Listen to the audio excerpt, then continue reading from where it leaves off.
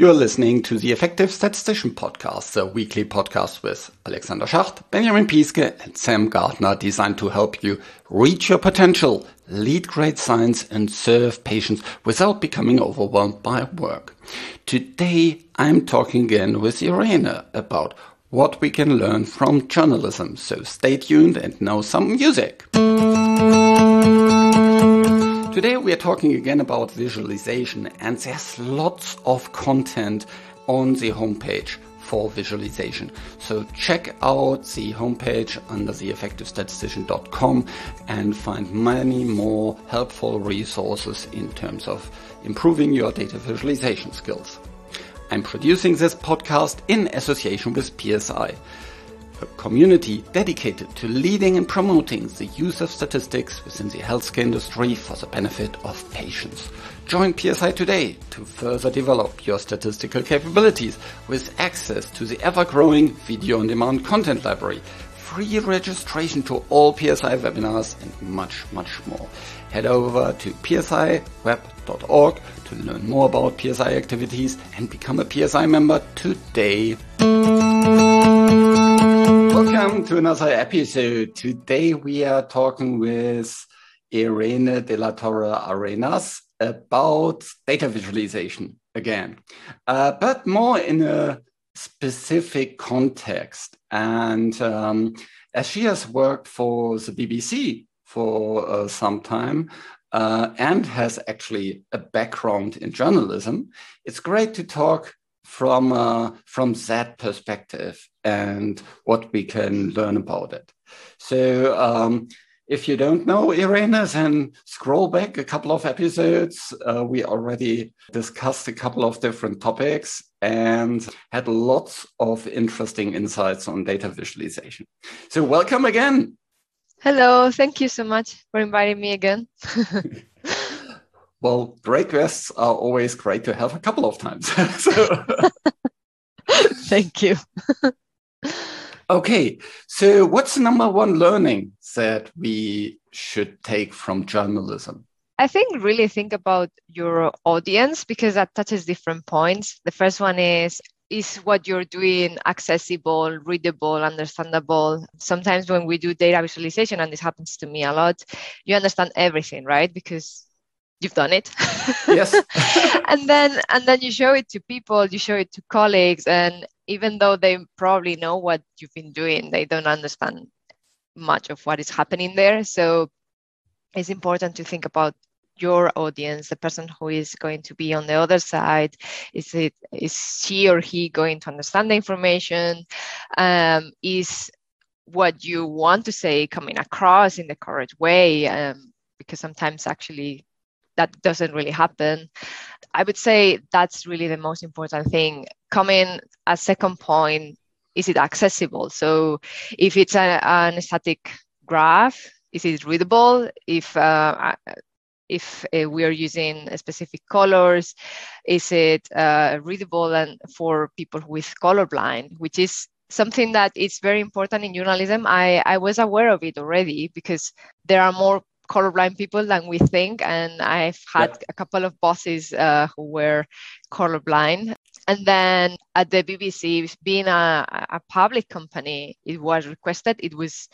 Everything had to be accessible. So I learned that it's really, really important. It's basic that absolutely everyone can read it. And this is just like if you're walking in the street and you have you're using a wheelchair, that you're still able to walk around it. Just basic, right? So check that our colors are understandable, that people can differentiate them, because that will make the chart much better for absolutely everyone, not only for people who are colorblind. In terms of that, I think the first is, of course, in these cases, you need to choose your color yourself. So what's a tool that you recommend for people to use to choose colors or color schemes? Colors. Yeah. I use a couple of tools. I start with Adobe Color Wheel just to check and see. Yep. It already has included an accessibility option where you can check how it works and if it's if it's accessible. Yeah. And from there, I start using other tools. One is, I think is Beast Palette, created by Susie and Elia Mix. They did it for Netflix. They worked for the visualization team at Netflix. And basically what you do is you copy your colors, and then you can see how they work in the shapes, because sometimes even when we see all the colors, right? Let's think about, for example, blue and gray or blue and purple. When they are displayed in very small shapes or lines, they actually look the same. So yeah. If you have very thin lines, yeah. So what this tool allows you is to see how these colors look in shape, if they have enough contrast, and then you can see it in the different colorblind. So basically what you do, you start with your palette in, for example, Adobe Color Wheel, and then you strengthen it with a different website. What I really enjoyed using is Adobe Capture. It's an app you can install on your phone. And with that, you can kind of point to different backgrounds, let's say in your garden, and then it will pick up a color scheme from your garden. So, the greens, and, maybe if you have red flowers, we'll take up the red and create a color palette from there. Or if you point it, let's say, to a more industrial area, it will have more the blue and gray and dark colors. Or if you point it, let's say, to your kids' room, it will take up, all these different colors, depending whether you have boys or girls. Some different color palettes will come up. But that's really fun to play with. And so you can capture different kind of moods, so to say, depending on where you go. That tool is included in the Adobe Color Wheel, the website. So you can upload it, and then you can say, I want a lot of contrast. So it picks the strongest colors, or muted, or if you want more or less the same shades, etc. It's very interesting when you use images from movies, because there the color is used to create a specific feeling. So you start seeing the blues and the oranges working together, or blues and purples. It's really fun. Yeah, that's cool. So you can say also upload kind of pictures, and then you can create kind of more like maybe a 20s style kind of color, or maybe a 80s color scheme or something like this. Yeah. Okay, what's the next point that you think is really important to learn from journalism? Well, there are several things, but the one that comes to mind is kind of create a story which is is related to what we were saying before, of what is the message that you want to come across, right? Of course, this really depends on the context where you're displaying your visualization. It's not the same if it's let's say a poster in a conference, if it's a graph in just a scientific journal, or if it's an add-on in the scientific journal where it's like a video or a visualization, that interactive visualization that is supporting that paper, right? But really think about what is the message, structure everything around it, and create a story also in it. And also think about, again, is it understandable? Are you making it as easy to understand as possible? In journalism, there's this thing of thinking of the audience as people who don't have time. So the message has to come across really quickly, and you need to have labels. Your title needs to be very descriptive. Then you repeat the information in the subtitle, and you have a legend, but you also have annotations that everything is repeated and the information is just really clear. In terms of descriptive title, or telling title, there's often this pushback. Well, doesn't the data need to speak for itself? What do you think about this pushback? I understand the point, but sometimes comparison between drug X and Y is not telling me what the graph is showing. Comparison of exactly what? Is it performance? Is it the speed? Is it an effect in a specific indicator in the patient? That is what I mean by descriptive. It's not enough to say comparison of X and Y. That is not really telling me anything. Yeah. Okay. So, but if I say, let's say response rates in questionnaire XYZ of drug A versus drug B, is that descriptive? Is that sufficient? I had this same conversation last week. I guess it really depends on the context again. I coming from journalism again, it was really strange to me, it was something that I learned, that you cannot say the performance of drug A is X% better than drug B, right? Which is something that you do in media. That's because that is being impartial. You're not doing anything. It's just a number, and it is what the data is showing, right? But in this context, I learned that you cannot do that, and it was kind of striking to me. That's why I say it really depends on the context. If you cannot do that because that's not expected, then try to really be as descriptive as possible. And yeah, I like in these contexts to ask a specific question, so that the visualization gives you then a specific answer.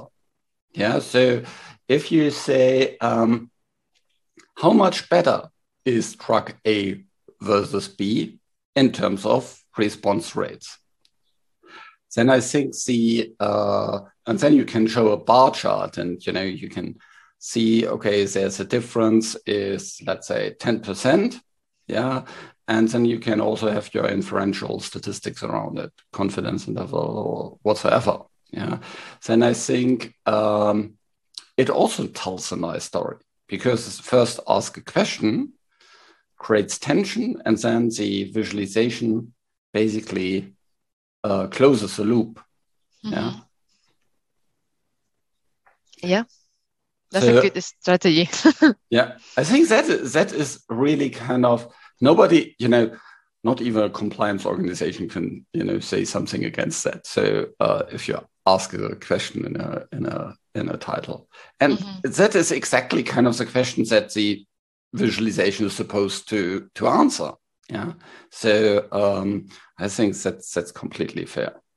Yeah. It's also, when I was preparing a workshop, I went back to a research from a former professor of mine, Michelle Borkin, and she studies how people read charts, how they remember them, what makes charts memorable. And in the first research that she did, they basically showed charts for like 10 seconds to people, and then they asked them what they remembered. And of course, they remember infographics, anything that had icons, photographs, etc. For very traditional charts, they were not very memorable. I think because they just look very similar, so they don't remember the topic. And then for the following one, they showed the chart for, I think, 30 seconds or 1 second or 1 minute. And what it showed is, if you include labels, if you include annotations, if you include a really good title and subtitles, then those charts that were not very memorable before become very efficient, and people remember what they are about, and people remember what is the message. So I think titles are more important in any context than what we think of, for sure. Yeah. And if you even a bar chart, you can create or make also more accessible and more understandable if you kind of, for example, for every, instead of having a bar, you put, let's say, icons of people on top of each other or next to each other. Yeah, so you can directly see, let's say, each person stands for 10%. Yeah, and you have 5 persons for drug X and 6 persons for drug Y. You directly see, what's 50 versus 60 comparison. Yeah, so it's something that is, much more easy than to remember than, 5 centimeters versus 6 centimeters. Yeah, I also like using slope charts to highlight increase or decrease between two variables. I think because you basically connect two lollipops with a line, and then you see if the line is going up or down. So it's also highlighting that message of difference. So that's something that I really like, and I haven't seen many slope charts in pharma yet. Yes, yeah. The slope charts is, so basically that is if you have, basically 2 time points, start and end, before and after, and you have 2 groups or 3 groups or 4 groups, then you just, have on the horizontal axis the time, and on the vertical axis, response rate or the mean score or whatsoever. Yeah, I think that's really nice. And you can also have then the confidence bands next to each other, or maybe you just show the difference to placebo. Yeah, if you have multiple groups or multiple treatments, that way it's becomes really, really nice and accessible. Mm-hmm. Yeah. Next point on the list that we discussed before was curating information. I think this is a really, really, really good point. What does it mean for you? For me, curating information is really thinking again about the message and including only those things that are relevant for the message and the information, and not because sometimes we want to add so much in a graph, and I understand we want to kind of highlight many things at the same time, but there's a limit to what you can do, and sometimes if you include too much, then you don't understand a lot from it, at least in my opinion. Yeah, and it gets very easily cluttered. Yeah. And if you go back to the audience that you talked earlier about, if you think of an audience that has little time, too much information is distraction, and then your main point doesn't come across. Yeah. Again, this really depends on the context. I think if you need to show a specific result really quickly, then be careful with how much information you're including, right? Then if it's something that is you should read with more time, that is more carefully done, etc., then you can still show everything, but slowly, like create a story around it and build everything around it slowly and step by step, so that is understandable. Yeah, and actually data visualization already gives you the opportunity to show much more data in smaller time frame compared to a table. Yeah, so you can show the richness of the data in terms of, let's say, if you think about a scatter plot or something like this, yeah, you show already lots of data points, but very, very fast. Or if you show lines over many visits, yeah, you should actually show lots of data points, yeah, but you get the main point in a glance, and that makes it so fast. I think curation is also a service to the audience. in terms of that you make sure that they get the main thing in the minimum of time, and you basically serve the audience. Of course, on the other side, there's a pushback that you become maybe selective or, let's say, biased in terms of what you present. Yeah, and that happens a lot with time series data, right? Like where do you cut, etc. I think for example, sometimes this might happen when there's this discussion around should you show overall results or aggregated results or patient level data, right? If you have a clinical trial with hundreds of people, for example, and you want to use a heat map, depending on the size of the graph, it might not be very understandable, but you're still seeing all the information at the same time. And maybe you're even displaying three different variables and attributes at the same time. But is it easy to understand? Is it fast at telling you what is going on? Whereas an aggregated graph, it might be showing less information, but is much efficient at telling you a specific thing. Yeah. And I think that is, I think it's different layers. Yeah. Like you also have in journalism. Yeah. You have the title, which is the most condensed part. Yeah. Then you have maybe, a very short paragraph, just 3 sentences below it, which is maybe your executive summary. And then it becomes, more and more broader. And I think that kind of layering and filtering the information that way also is something that you can very easily do with data visualization, in terms of that you have maybe the most important results directly available, and then you can filter down and click down in an interactive graph and then show the subgroups and maybe, the patients and additional sensitivity analysis and all kind of other things. But at least you get the main point across very, very fast. Yeah, there are different theories around this. I think one of the most important ones, I don't remember his name, I think it's Ben Shneiderman, but I will check it out later. Yeah. He says that usually visualizations, you either start from a very general view of the data, and then you slowly go into the individuality of it. So you zoom in, or you do the opposite. So you start from the individual, and then you go to the general aspect.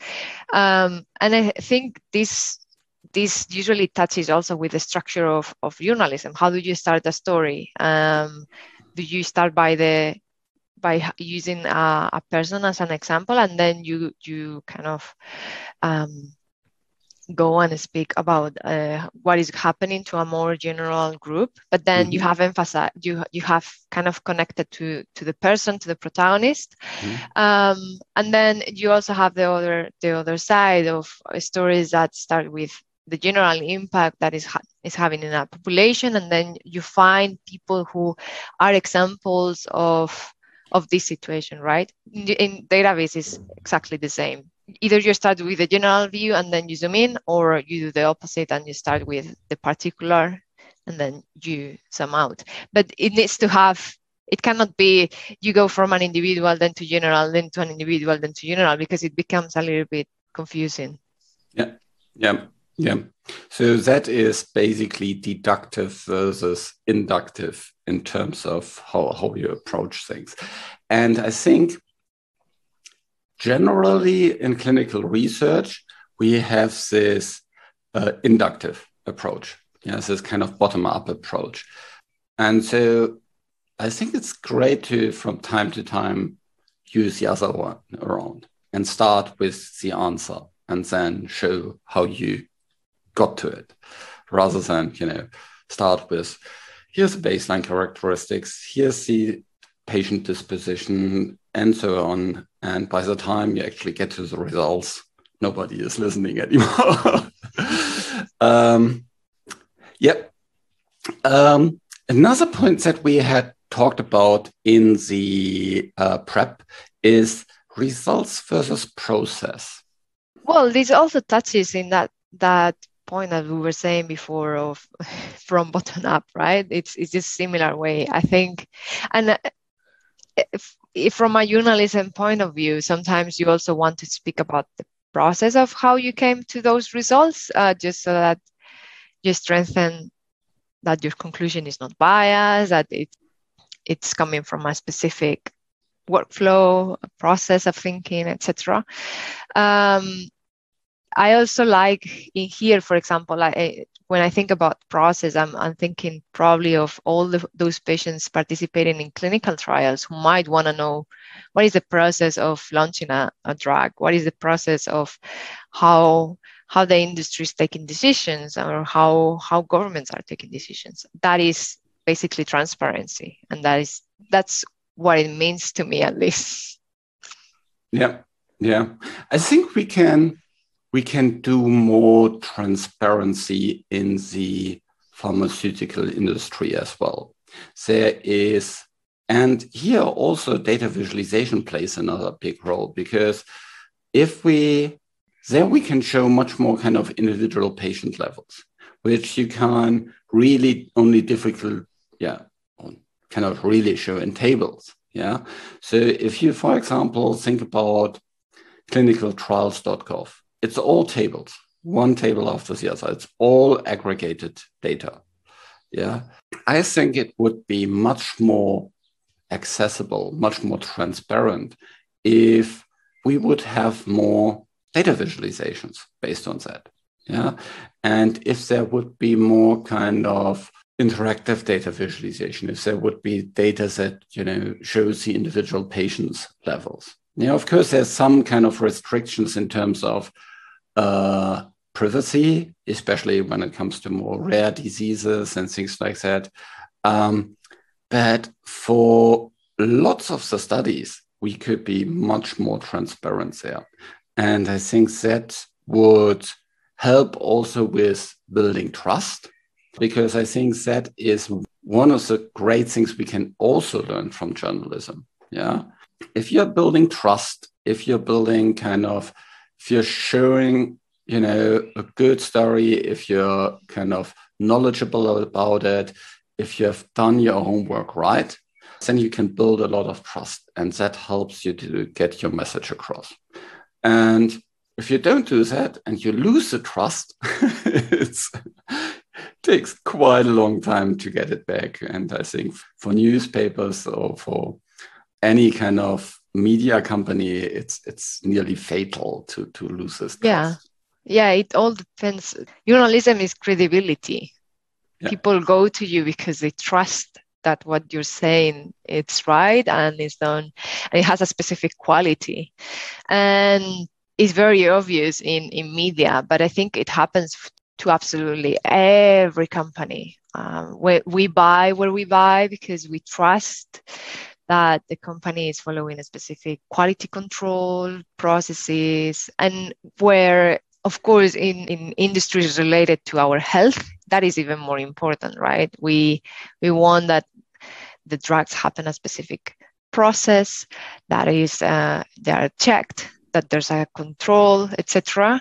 So having that transparency out there of how that medication came to be and how it happened or how it was put in the market, I think it's extremely relevant, both for the company, showing that, they appreciate that the patients want to know more about it, and also for the patients and for the doctors who are taking those decisions. Yeah, completely agree. Last bullet point that we had on the list, and that is something that we can actually learn quite a lot from journalism, is about engaging data visualization. Can you give me an example of how an engaging data visualization, for example, looks like? Mm-hmm. I think it looks in different ways. It looks like in different shapes, depending on, again, context. I keep repeating it. You can have a very static graph and it's still very, very engaging because it arises questions. It makes you wonder what this is about. It makes you want to know more. I would say that is very engaging, and that is a very effective graph because it's making you do more actions, request more information, etc. And then you have more interactive visualizations that basically what they do is that they are so interesting and they look so amazing that they make you stay with them for a really long time. And that is what an engaging visualization really wants. It wants you to stay with it, playing around and getting the information for a long time. Yeah. So it first kind of, you need to grab the attention, and then you need to keep the attention. I think there's also this concept of scrollytelling that I really, really love. It's becoming more and more popular, especially on mobile devices, where you kind of scroll down and then the graph is changing and the small blurb is coming up that tells you what's happening, and then kind of you want to further scroll and see how the story continues. I absolutely love these kind of things, and it would be great to have these kind of things much more. Yeah, I think scrollytelling happened because before, I think early at the beginning of this decade, 10 years ago, basically, we had many interactive in news where users were asked to click, interact with things, and then you were expecting them to get the information by themselves. What happened is that suddenly, especially with phones, they realized that people were not clicking. It's just too much. So scrollytelling, what it allows you is to have that interactivity, that feeling that you're editing the story by yourself as a user. But that's actually is a false impression because it's already curated, it's already a structure, the journalist and the team has already created the story for you, and slowly it's like an onion. So you scroll and there are different layers of information, but you only need to scroll, you don't need to click, it's already created there for you. So it's a great mix between interactivity, but it's still a very rigid and fixed story so that you don't lose the interest. Yeah, I think that's really interesting. I never thought that it was coming from because people weren't clicking.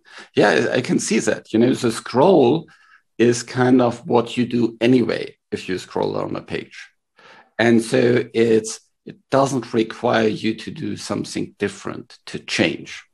Yeah. And it speaks to these very, very little hurdles that you need to kind of think about to make it very easy for your audience to interact with the data. I'm just thinking as another example. I was looking at one of the very early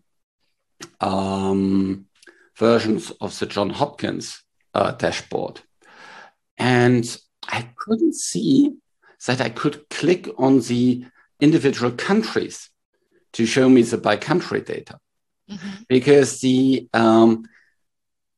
countries didn't have some kind of, this little tab around it or this kind of button-like view that suggests that you can actually interact with it. And only by chance, I, clicked on one of these and saw, oh, actually, there's an interaction here. Yeah. And so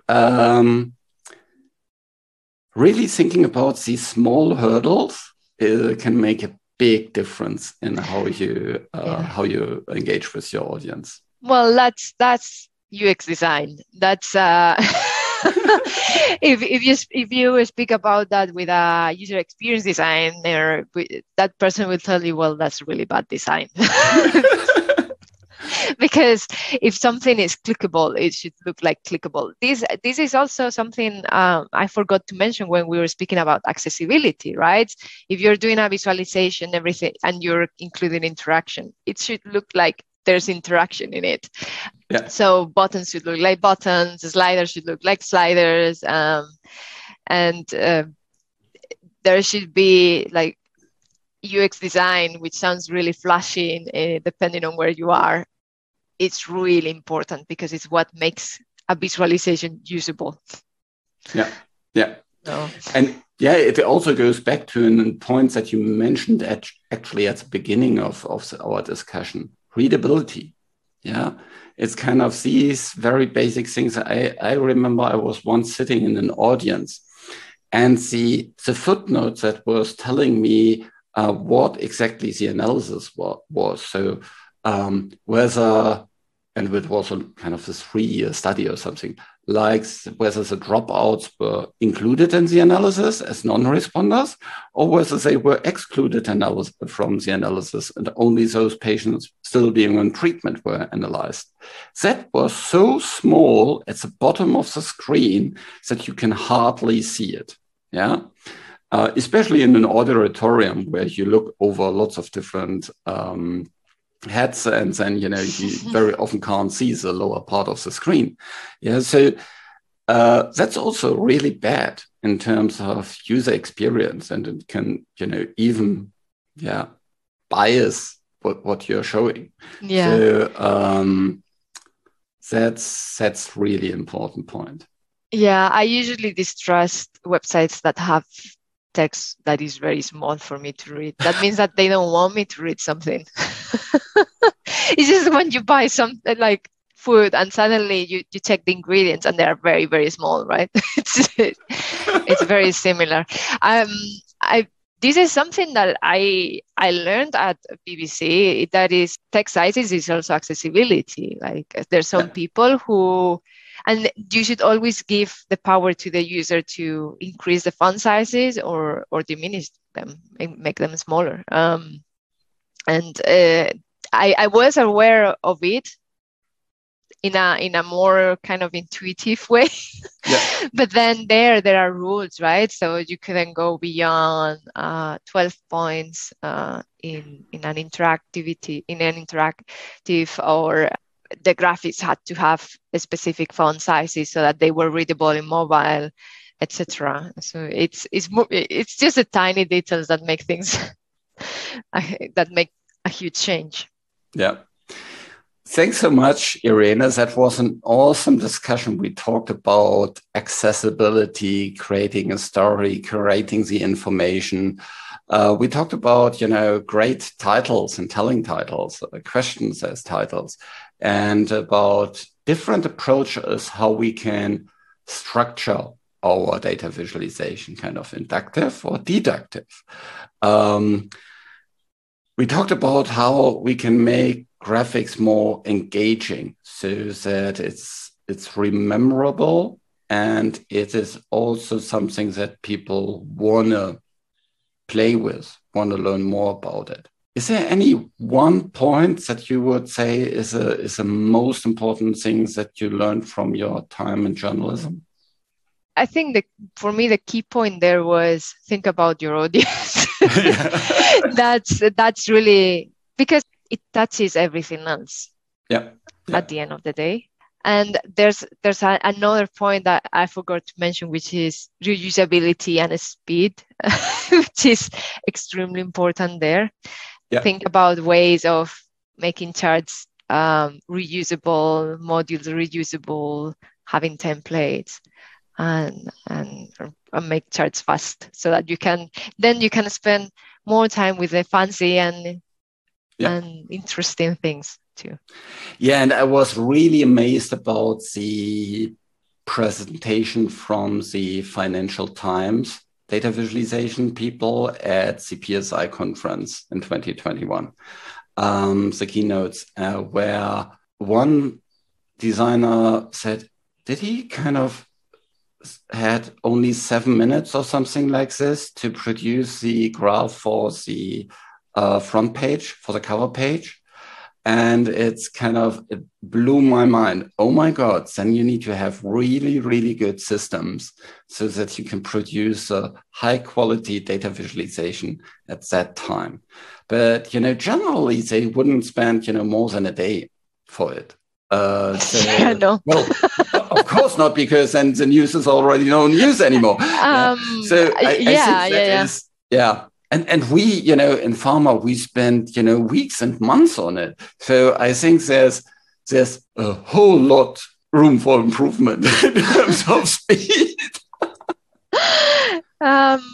The data journalism team at BBC News created their ggplot theme just so that they could.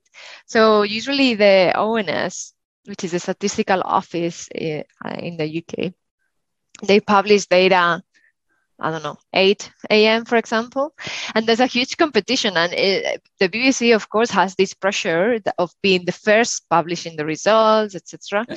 So they created the scripts, prepare them before, and then the day the data came, they already had the scripts in R with the ggplot theme, etc., so that in less than 10 minutes they could publish the article.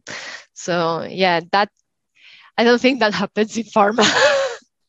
Well, but of course in pharma it's something similar. If you have, for example, your database log, you know that your big readout is, let's say, on the 20th of June next year.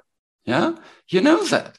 Well, maybe it shifts a little bit forward or backwards, but you know already what data to expect. So you can prepare for lots of these things in advance.